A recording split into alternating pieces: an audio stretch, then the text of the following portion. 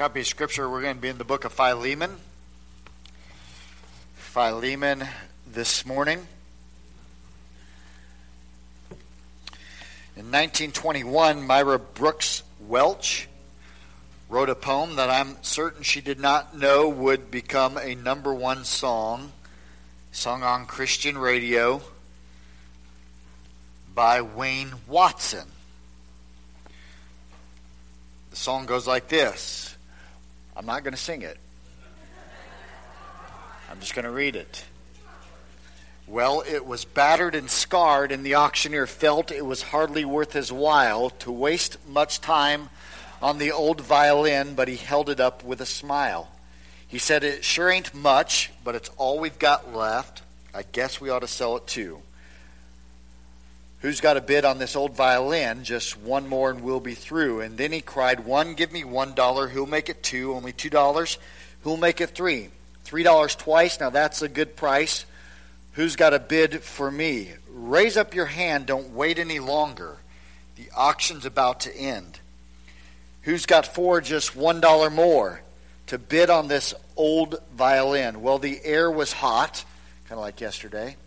And the people stood around as the sun was setting low.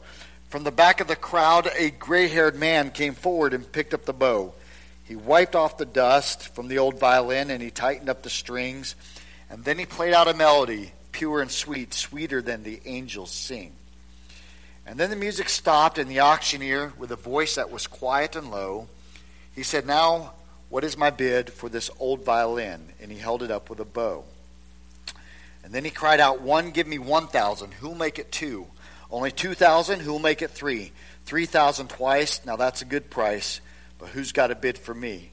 And the people cried out, "What made the change? We don't understand." And then the auctioneer stopped and he said with a smile, "It was the touch of the master's hand." You know, there's many a man with his life out of tune, battered and scarred with sin, and he's auctioned cheap to a thankless world, much like this old violin.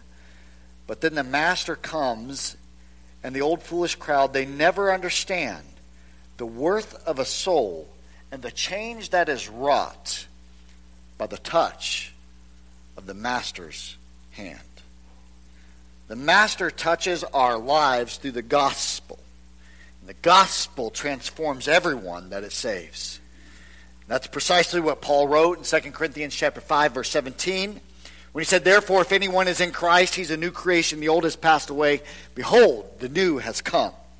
What he wrote in Romans chapter 6, verses 17 and 18. "But thanks be to God, that you who were once slaves of sin have become obedient from the heart to the standard of teaching to which you were committed, and having been set free from sin, have become slaves of righteousness."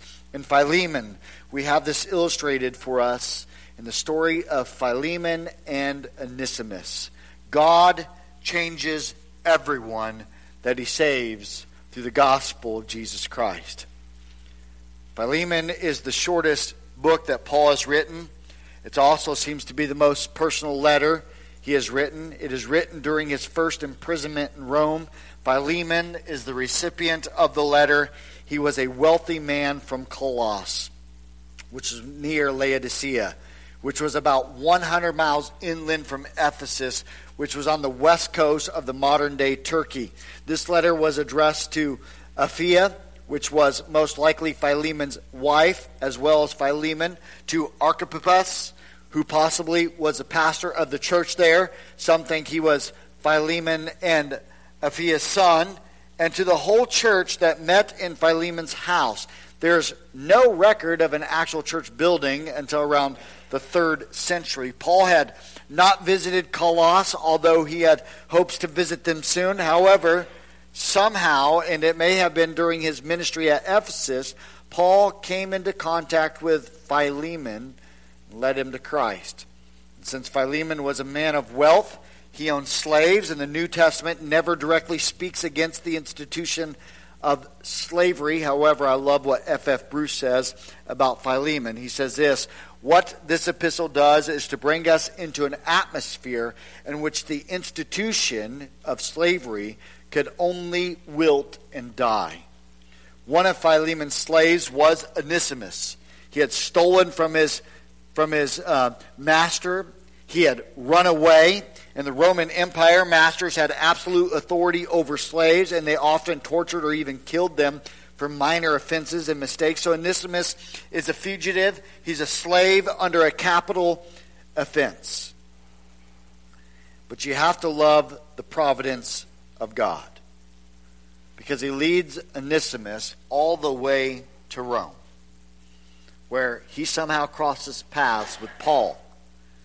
We don't know how it came about, but what we do know is that the hound of heaven was pursuing Onesimus.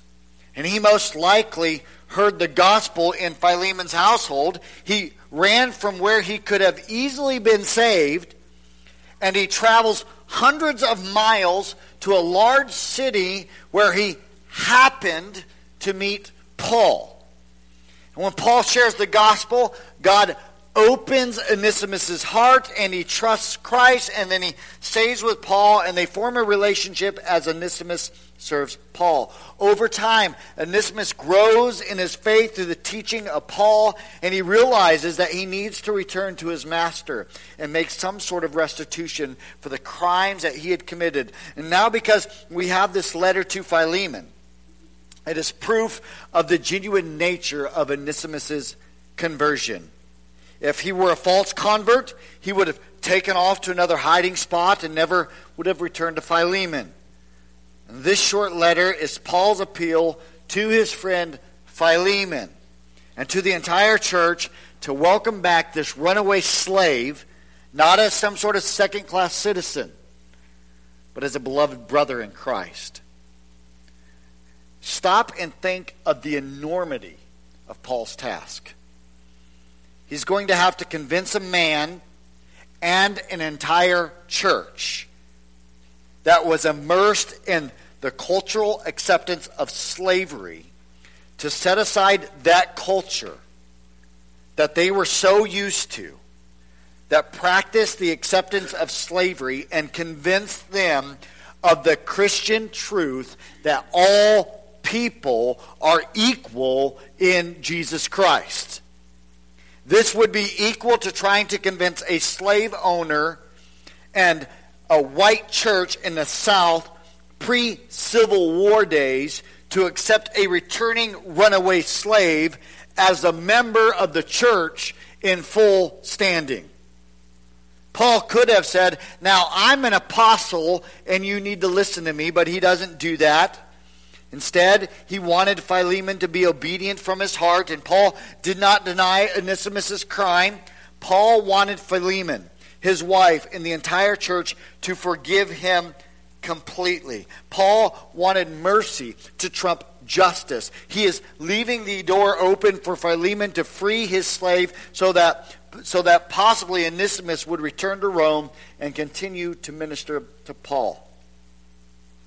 And as I was reading this letter, and as I was doing some studying, I quickly realized that there were several ways to approach it.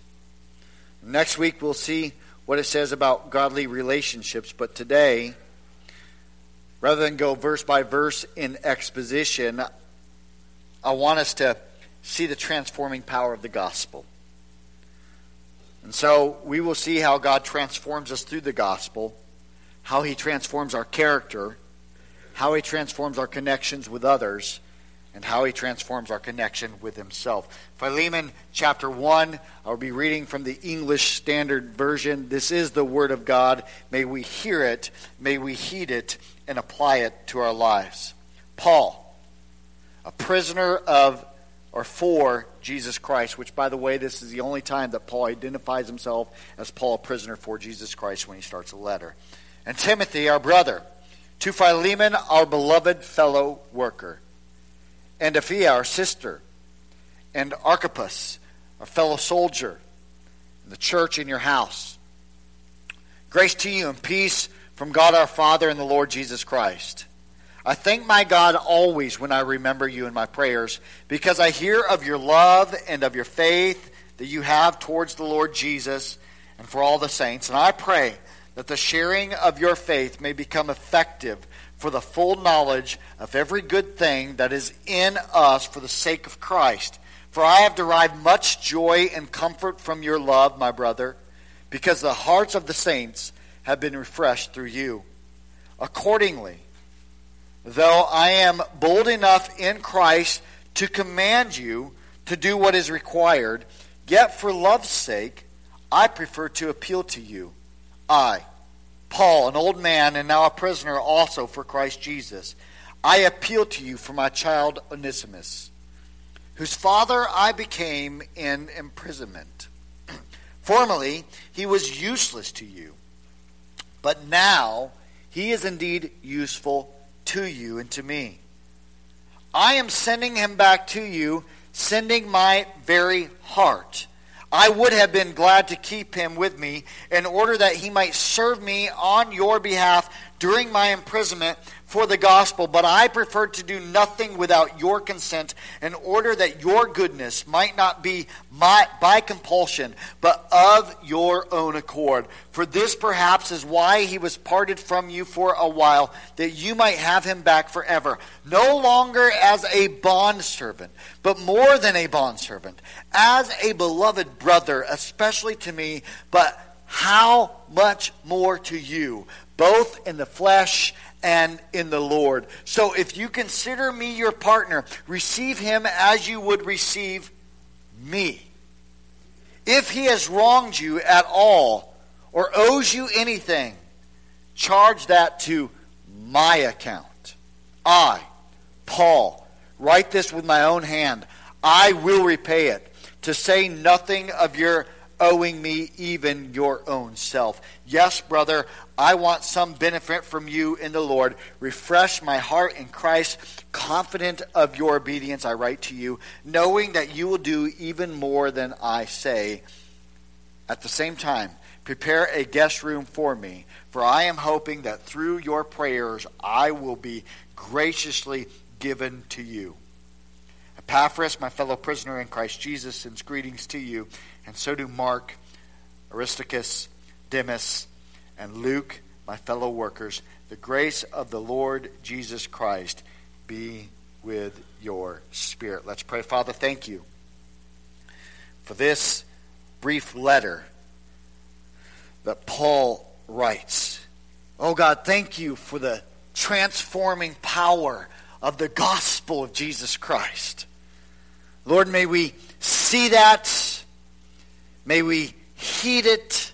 May we apply it to our lives. May we leave here a changed people, understanding the gospel transforms us. And may we have a desire to see others transformed by the gospel of Jesus Christ. I pray this in the name of Jesus. Amen.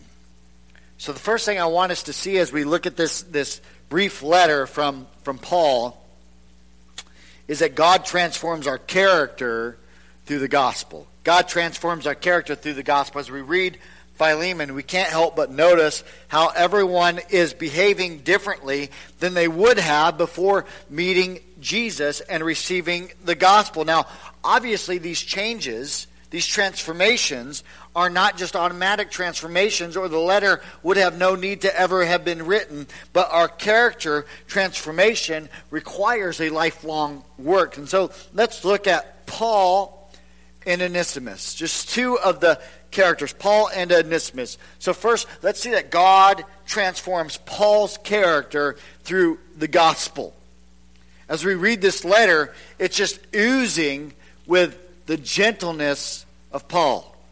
It shows his grace and his sensitivity. Look at verses 4 through 7. He takes the time to commend Philemon lovingly and graciously, and he describes that his own heart is encouraged and joyful because of Philemon's love. He goes on to make an appeal to him as a brother in Christ, and then he urges him in verse 17 that if Philemon considers him a partner, to welcome Onesimus, so as he would Paul. And then look how gentle Paul is in verse 20.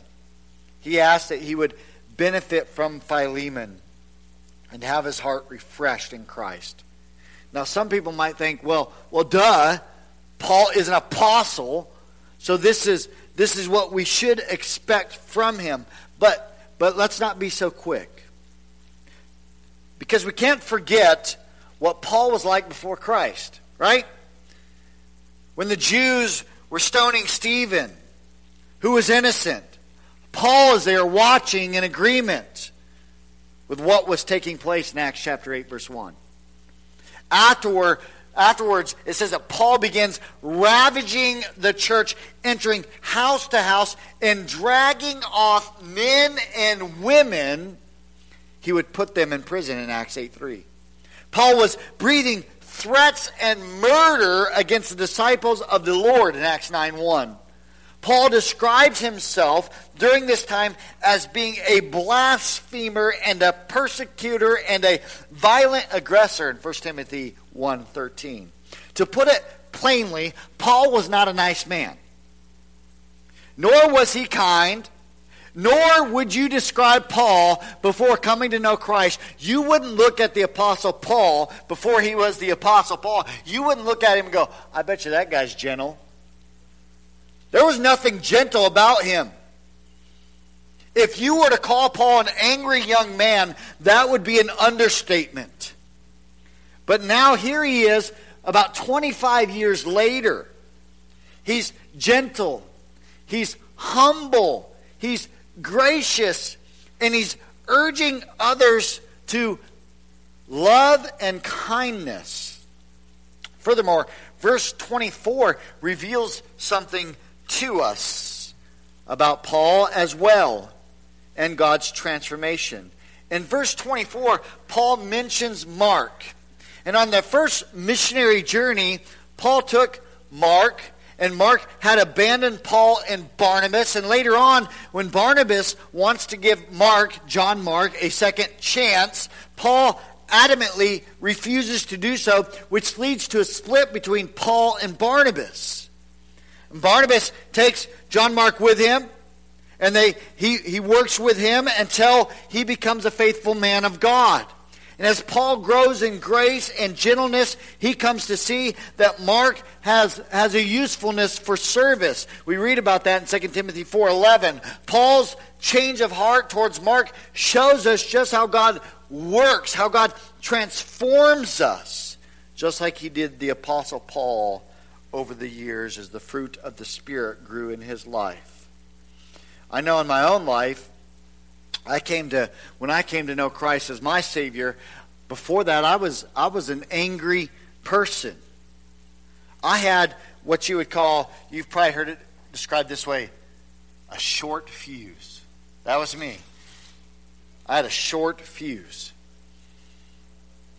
I'd like to think that I've learned to walk in the Spirit, not the flesh, that I have more love, joy, peace, patience, kindness, goodness, faithfulness, gentleness, and self-control than I used to have. I believe that the fruits of the Spirit have indeed replaced outbursts of anger. Now, do I mess up? Do I make mistakes? Do I sin? Do I have those outbursts of anger at times? Certainly.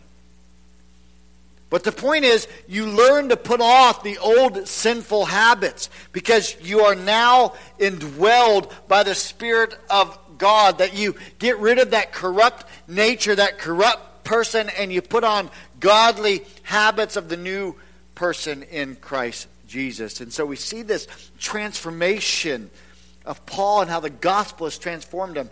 Now let's look at how God transforms Onesimus' character through the gospel. Onesimus had not been a Christian as long as Paul had been, but we read already about the significant transformation in his character. Formerly, he had served Philemon reluctantly, doing only the bare minimum, stealing things as he looked for an opportunity to escape. However, he is in submission to the Lord. He returns to his master, ready and willing to render whatever is required of him. Formerly, Paul said that Onesimus, which by the way, that name means useful, he says formerly he was useless in verse 11. He was not a good worker, but now he really lives up to the meaning of his name. To both Philemon and to Paul, this can only mean one thing, and that is that God has transformed the character and the attitude of Onesimus.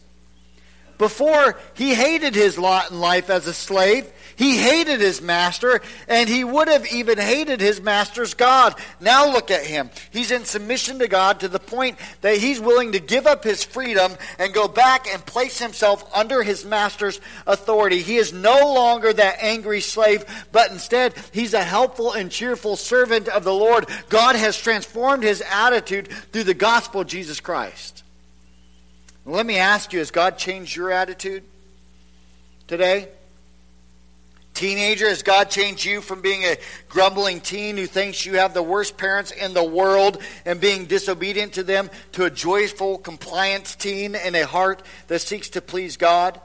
Man and woman, has God changed the way you act in your home and at your job? Perhaps before you did the bare minimum to get by and to keep your job, maybe even grumbling with everyone else about how the management treated you or how this place isn't managed right and this, that, and the other, and constantly at your wits' end. But now you excel with joyful obedience, doing your job as unto the Lord, as the Scripture tells us to.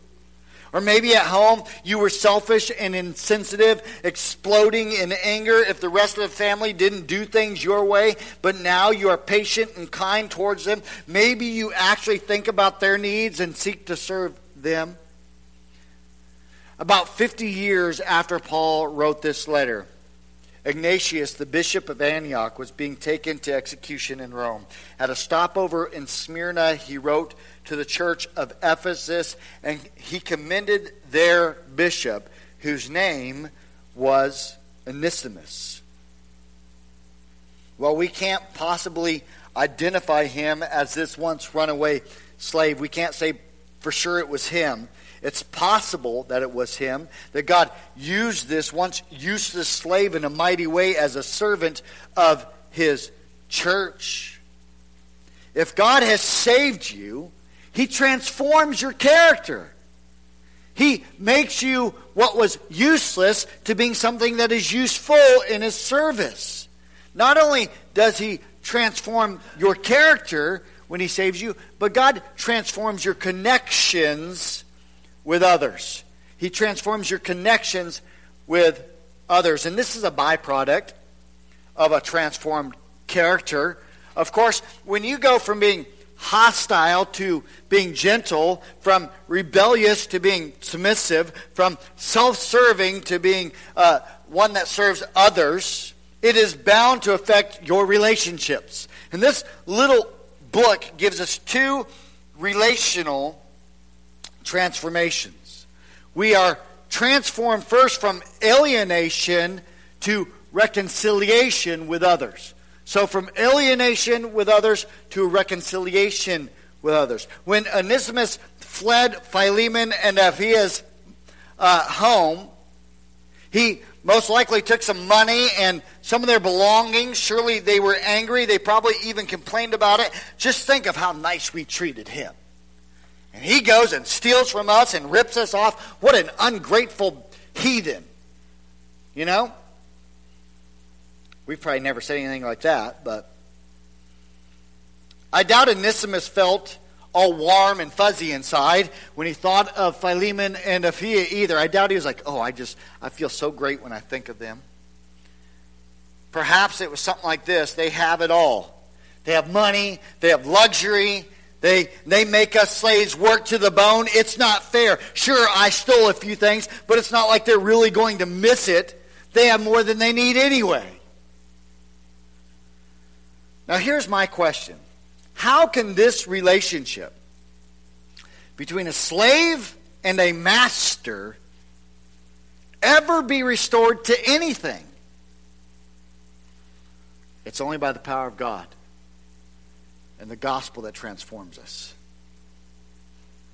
One crucial evidence, church, that a person has been transformed by the gospel is when they want to repair broken relationships and make restitution for past wrongs. This is what Jesus emphasized in the Sermon on the Mount.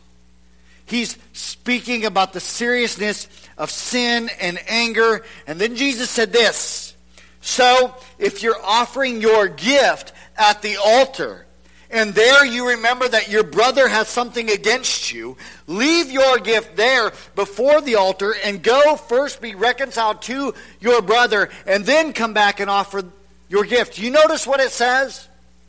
It doesn't say that if you go to the altar to give your gift and there you remember that you have something against your brother. That's not what it says.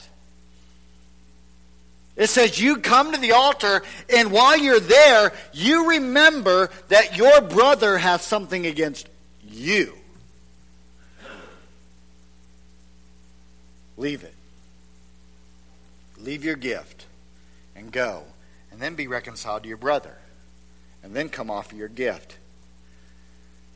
Do you get it? You cannot properly worship God until first you've done all you can to be reconciled with the person who has something against you.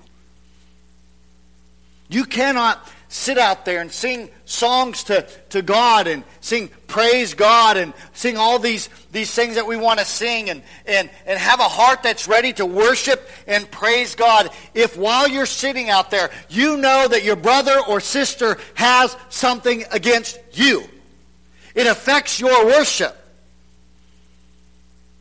It takes time and effort, but if you will not put any effort into repairing strained relationships, it could be an indication that you're not right with God. If your attitude towards strained relationships is, oh well, no big deal. That person never liked me anyway. It could be an indication that you're not right with God. Now, there are times that we put effort into a relationship and the person that we want to restore a relationship with, and they say, oh, I'm okay, and they're really not okay, and there's nothing you can do about that, or they hold a secret grudge against you. You ever done that to somebody? You hold a secret grudge against them, and they don't know that you're holding a grudge against them because it's a secret grudge? And so you're just really mad at them, but you never tell them that you're mad at them, and you never tell them that you're upset with them, but you just do things, you treat them a certain way. Maybe you don't talk to them, and maybe when they're up here in the front pew, you're like staring at the back of their head real hard, or something like that. You got a secret grudge against them. We do that, right? And you can't restore that if you don't know there's a problem.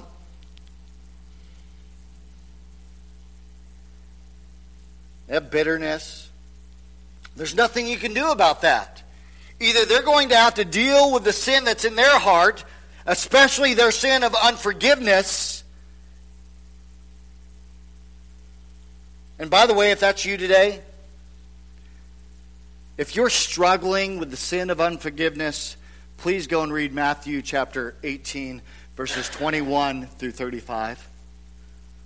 If you're struggling with bitterness towards someone, please go and read Matthew 18, 21 through 35. Church, reconciled relationships are a big deal to God. But you know what else is a big deal? Unreconciled ones. And I would venture to guess that there are some of you that may even be here today that cannot properly worship God because you have an unreconciled relationship, possibly even with someone in this church. If they're a big deal to God, they should be a big deal to us. And so, if you are here and you have a relationship with a brother or sister in Christ that is strained, I implore you, believer, be reconciled. Be reconciled. Don't hold on to it.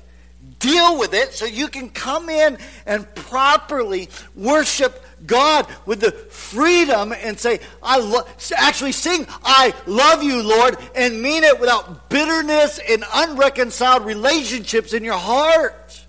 Deal with it. God transforms us from alienation to reconciliation. That's a sign that you've been transformed by the gospel. So if you refuse reconciliation, what does that tell us? That perhaps you've not been transformed by the gospel. But let's see this as well. Not only are we transformed from alienation to reconciliation, we are transformed from social relationships to familial relationships. From social to familial. This is so great.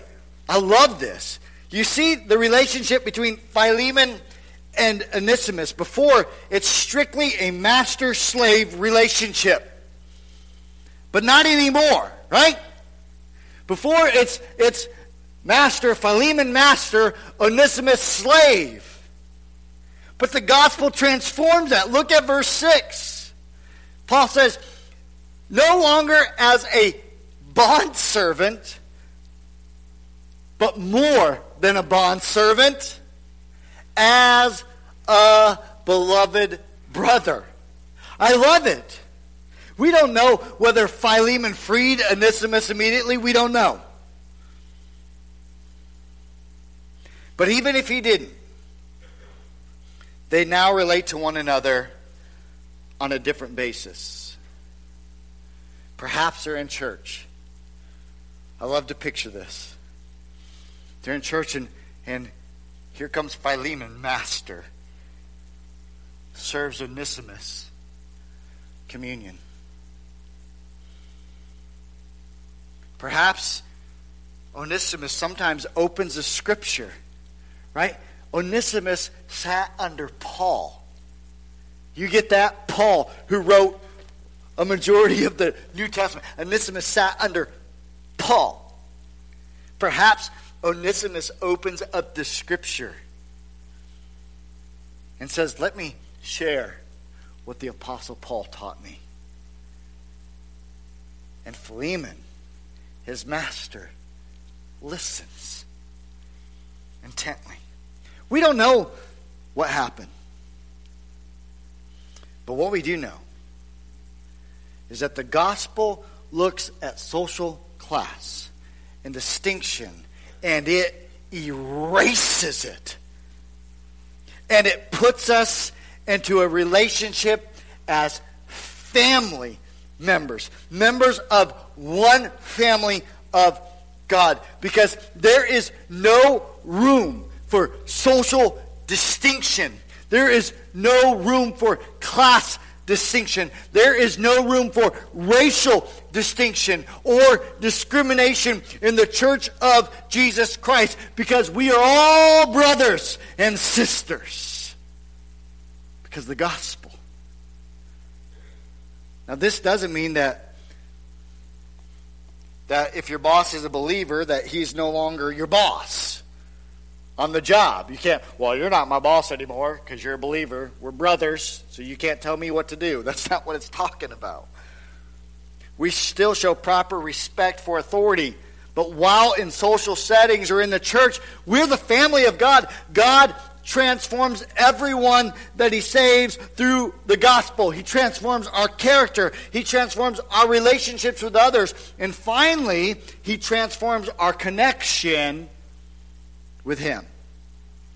He transforms our connection with him.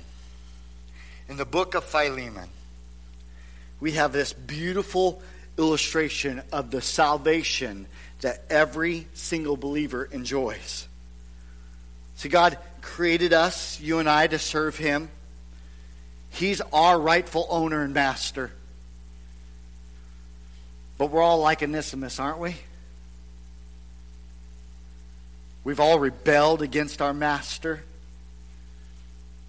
I'm not going to do what you want, God. I'm going to do my own thing. We've all gone our own way.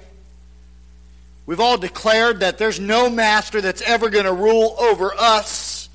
So we've taken everything that God has given us to use for him and for his glory, our talents, our time, our treasures, and we have squandered them on ourselves.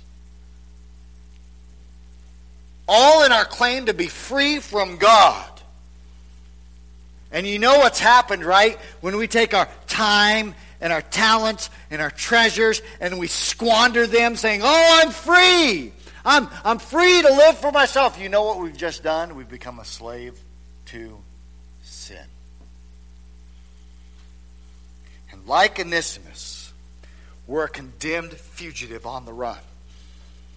We're useless to our rightful master God.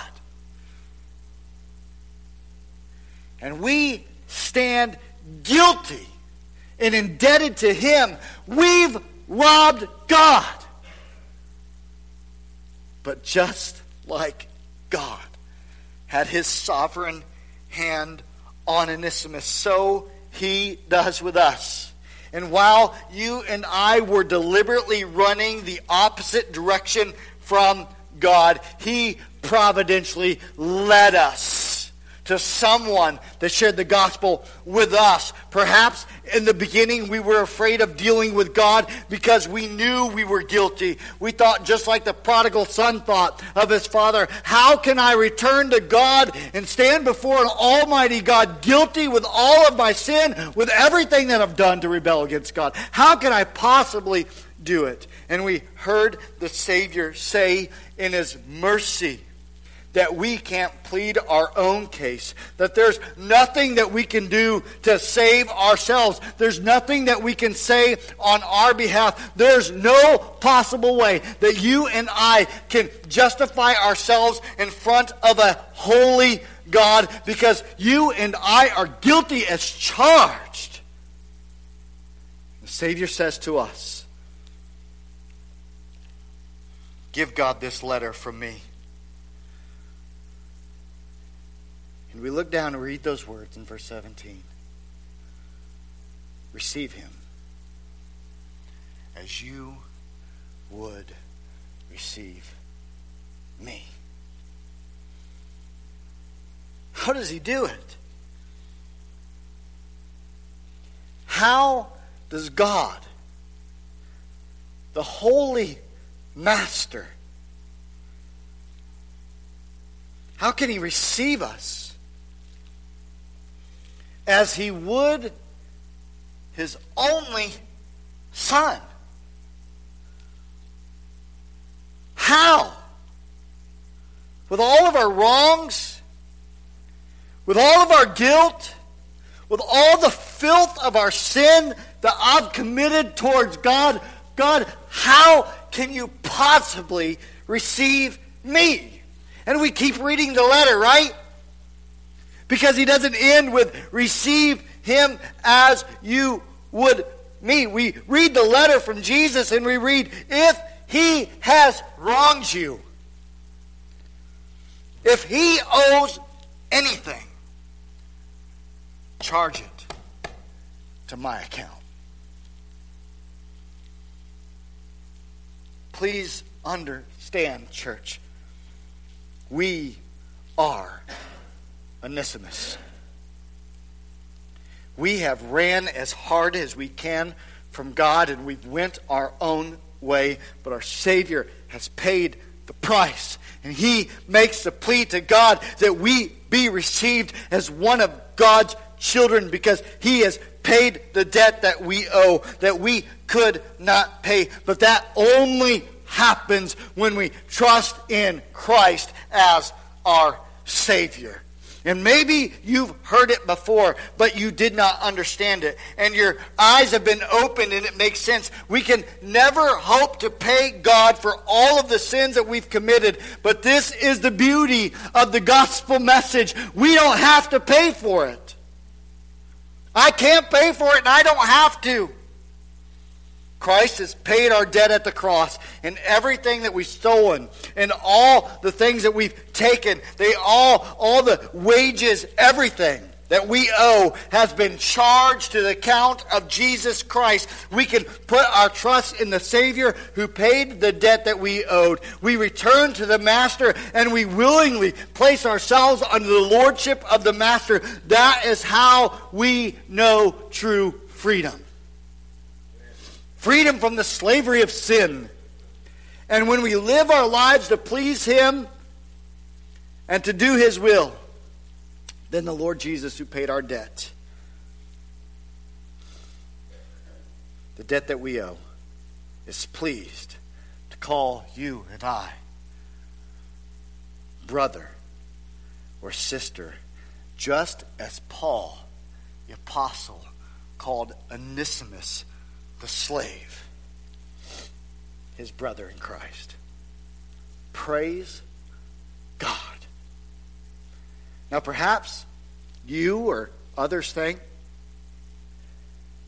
this whole gospel thing, it's good for someone who has had a rough background and they've done all kinds of bad things, and they were drinking and cursing like a sailor before they were 6 and all that jazz. Gospel's good for them, but I've always been good. I've gone to church my whole life. I'm not like that runaway slave Onesimus.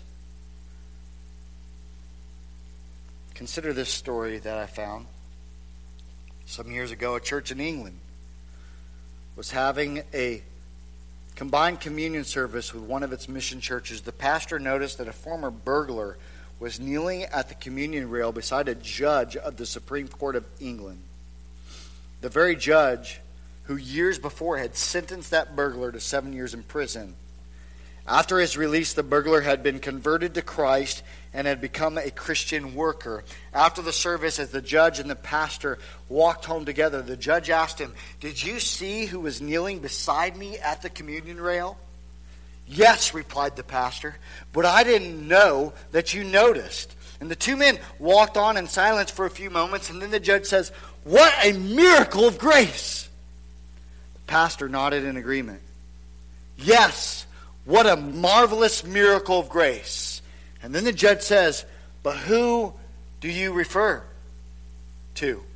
The pastor replied, "Why, to the conversion of that conflict." The judge says, "But I was not referring to him. I was thinking of myself." "What do you mean?" the pastor asked. The judge replied, "That burglar knew how much he needed Christ to save him from his sins. But look at me. I was taught from childhood to live as a gentleman, to keep my word, to say my prayers, to go to church. I went through Oxford, took my degrees, was called to the bar, and eventually became a judge. Pastor, nothing but the grace of God could have caused me to admit that I was a sinner on the same level of that burglar. It took much more grace to forgive me for all my pride, all my self-righteousness, to get me to admit that I was no better in the eyes of God than that convict whom I had sent to prison. So let me ask you this morning, has God opened your eyes for you to see that you are just as needy of the Savior as anyone else, just like Onesimus or that convicted burglar? Have you genuinely trusted in the shed blood of Jesus Christ to pay the debt that you owe? If you have trusted in Christ and His grace transforming, is His grace transforming you?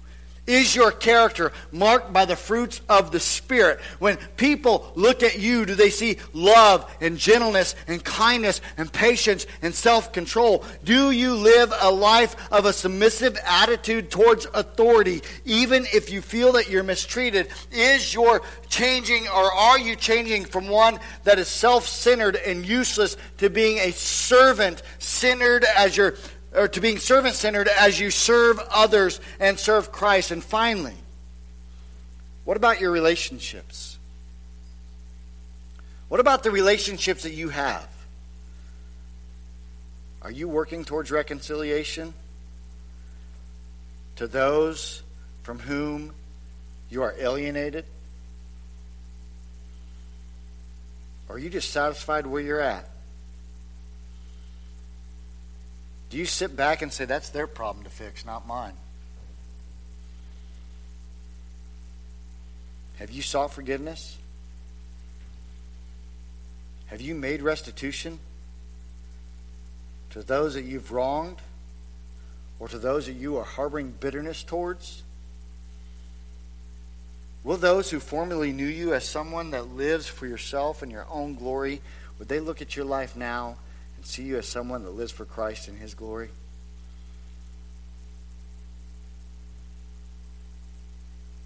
Is that you? Maybe today you realize your life is not as transformed as you thought it was. That your character is not marked by the fruits of the Spirit. That you don't seek restitution and reconciliation. Perhaps you're happy to sit and wallow in your own bitterness. Then you have a problem. And that problem may be that you don't even know Christ as your Savior. Or that problem may be that you so quench the Holy Spirit that you can't even hear Him anymore, and you are in a dangerous, dangerous spot, my friend. And so if that's you, I urge you, seek reconciliation. And if you're here today, and you're just like Onesimus, you're running from your master, I'd urge you, trust in Christ, the one who paid it all for you. Here in a moment, we're going to sing a song. I'm going to stand down front. Maybe this morning you need some prayer. You can pray in your pew. You can come down and I'll pray with you. You can pray at this altar if you want.